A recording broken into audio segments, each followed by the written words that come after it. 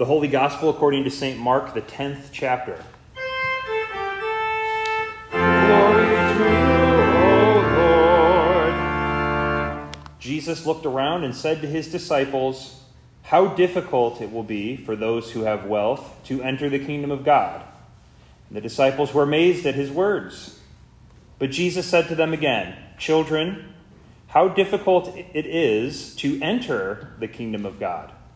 It is easier for a camel to go through the eye of a needle than for a rich person to enter the kingdom of God." And they were exceedingly astonished and said to him, "Then who can be saved?" Jesus looked at them and said, "With man it is impossible, but not with God. For all things are possible with God." Peter began to say to him, "See, we have left everything and followed you." Jesus said, "Truly I say to you, there is no one who has left house or brothers or sisters or mother or father or children or land for my sake and for the gospel, who will not receive 100-fold now in this time houses, brothers and sisters and mothers, children and lands, with persecutions, and in the age to come eternal life. But many who are first will be last, and the last first." This is the gospel of the Lord.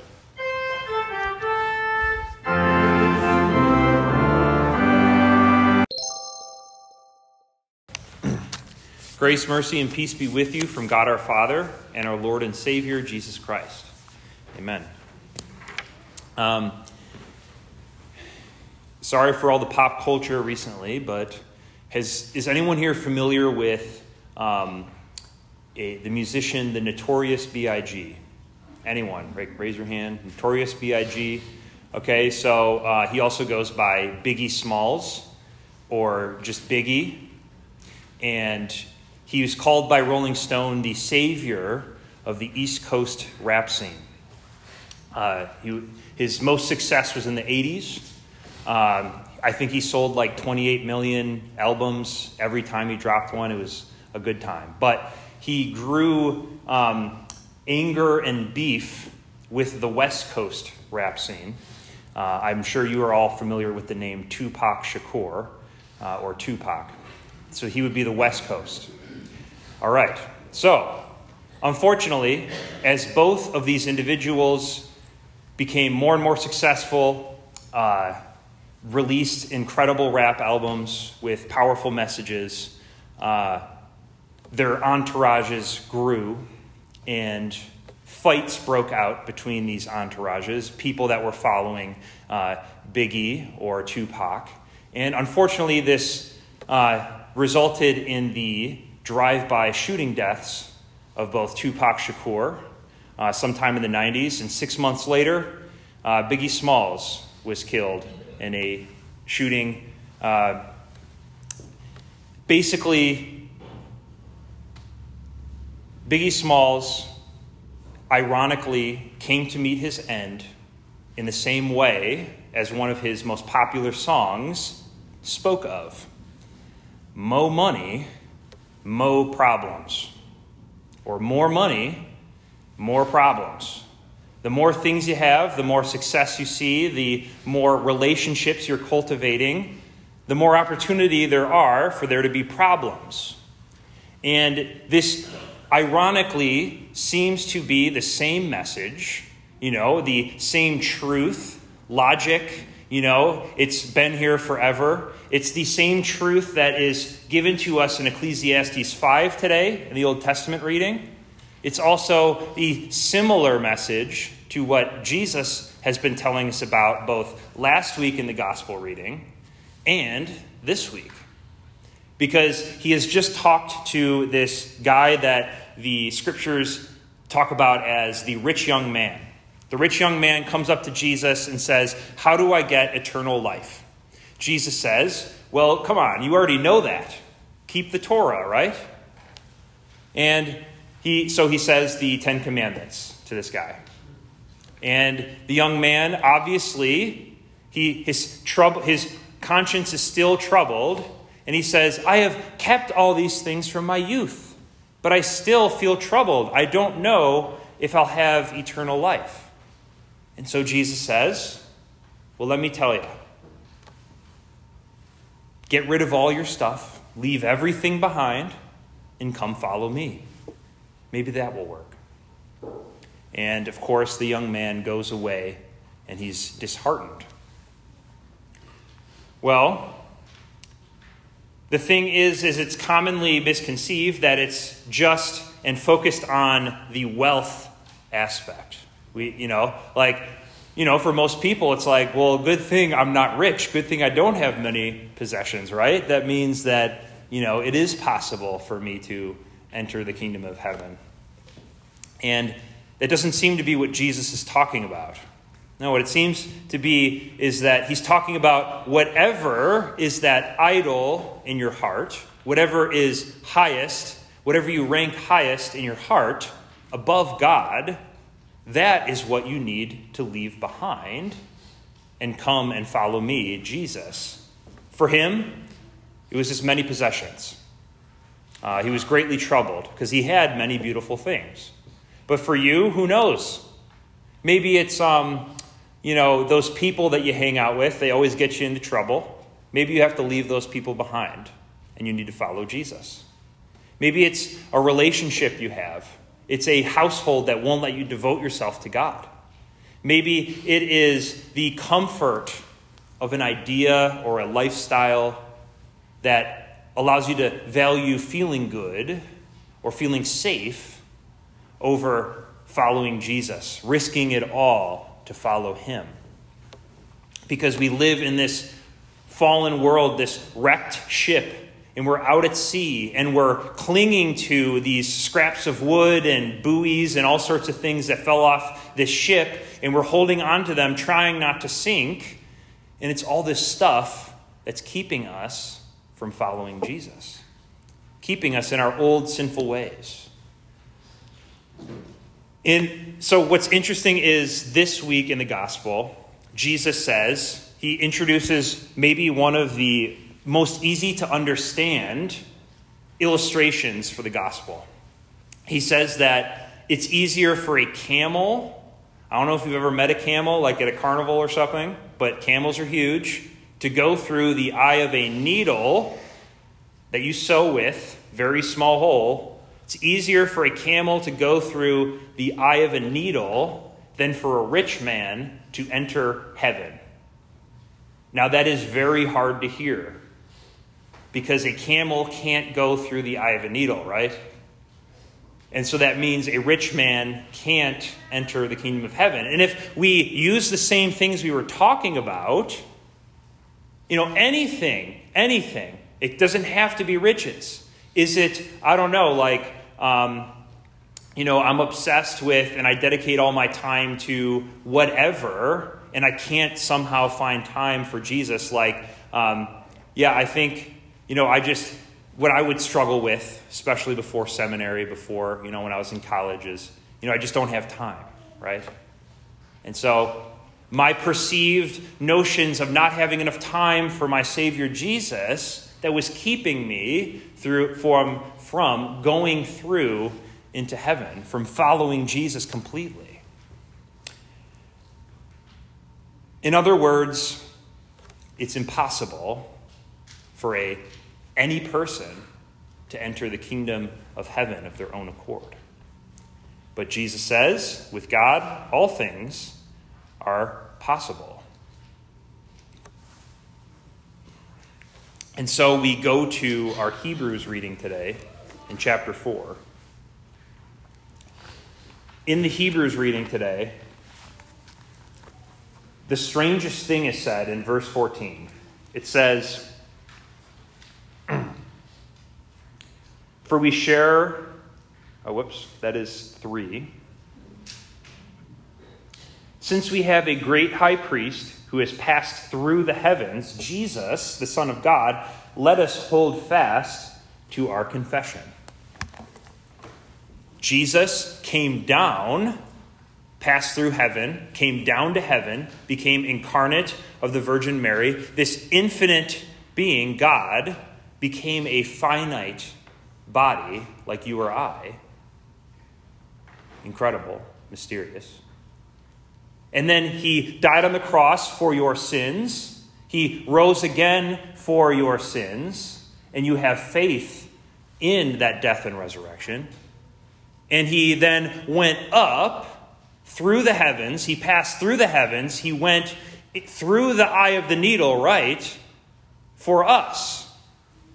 And through Jesus, through God, not through man, a rich man, a woman who trusts even in the idols of this world, can enter the kingdom of heaven. There it is. It's the gospel. And we saw a very real illustration of that today in this baptism. Peter, in, one of the most heartbreaking scriptures, hears Jesus say this teaching, and he says, Jesus, can't you see that we have left everything to follow you? How could you tell this to us, that it's impossible for a rich man to enter the kingdom of heaven?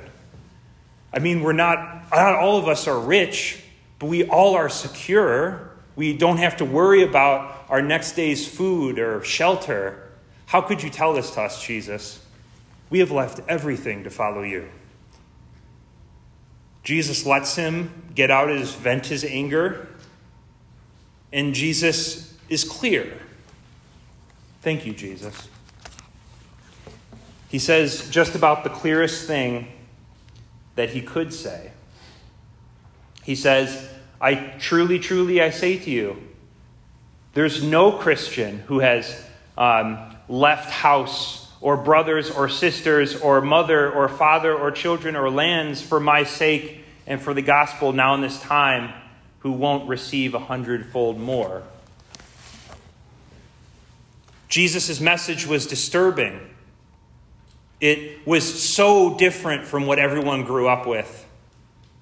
And so people ended up leaving the faith of their mother and father, of their brothers and sisters, the faith of their household, temple Talmudic Judaism, and following Jesus, being Christians, following the way, the truth, and the life. Jesus is saying you have to, if you want to follow me, you have to leave it all behind.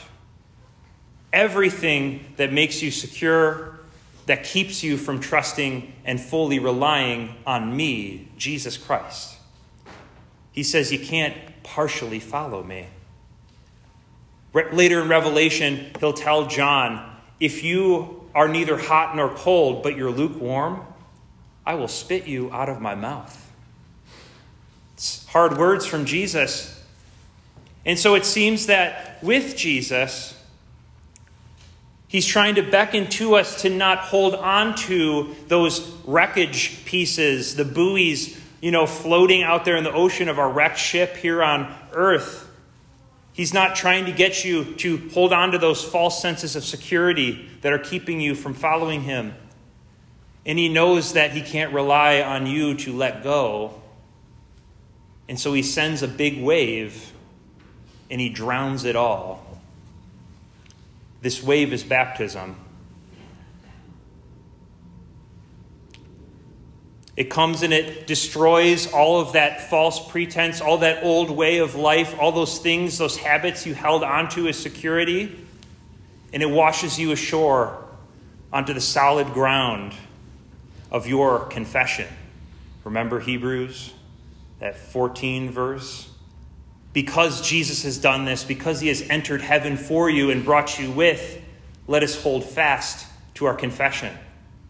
Our confession is what Gabriella was baptized into, what we, not only the family and the sponsors, but the church, it's what we confessed, what we said we believe that too, and it's what we have. It's what, when heaven and earth passes away, will not pass away. The word of the Lord. The Hebrews reading mentions rest, Sabbath rest. God rested after 6 days of creation. On the seventh day, he rests. Jesus, after the Passion Week of 6 days, he dies and rests on the seventh day in the tomb. But Jesus rises on the eighth day, Sunday. It's kind of strange to think about Sunday as being the eighth day because it's, the seventh day to us Christian history people. It's always been the last day of the week.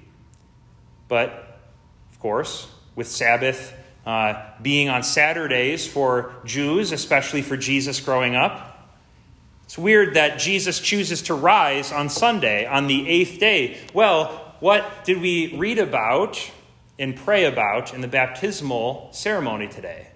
The eight people, the 8 people on the ark who are preserved in the ark, which is a foretaste of this Christian church. This boat, if you look at the ceiling, preserves us in this world as we're baptized and sin is washed away.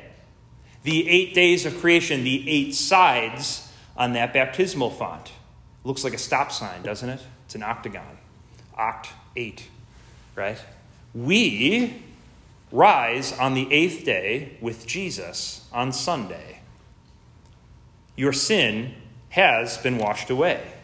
You have entered that Sabbath rest with the assurance that you are saved through your faith in Jesus Christ. To end, Gabriella joined Jesus, joined you in that Sabbath rest today, and she's not even old enough to work. But this new life that she has been born again into, that you have been born again into, it does include work.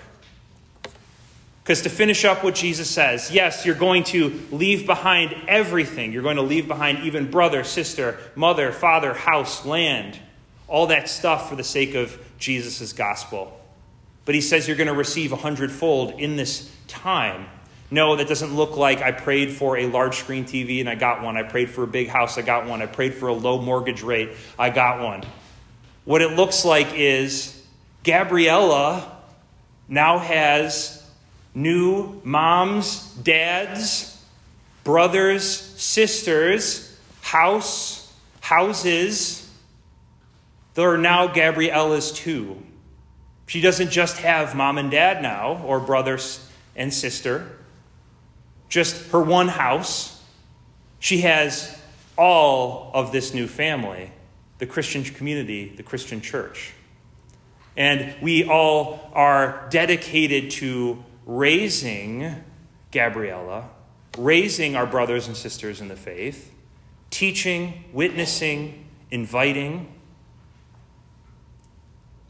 continuing what Jesus has asked of us, to leave everything behind, to fully trust in him, Jesus Christ, and to then help, serve, love your new Christian family. Amen.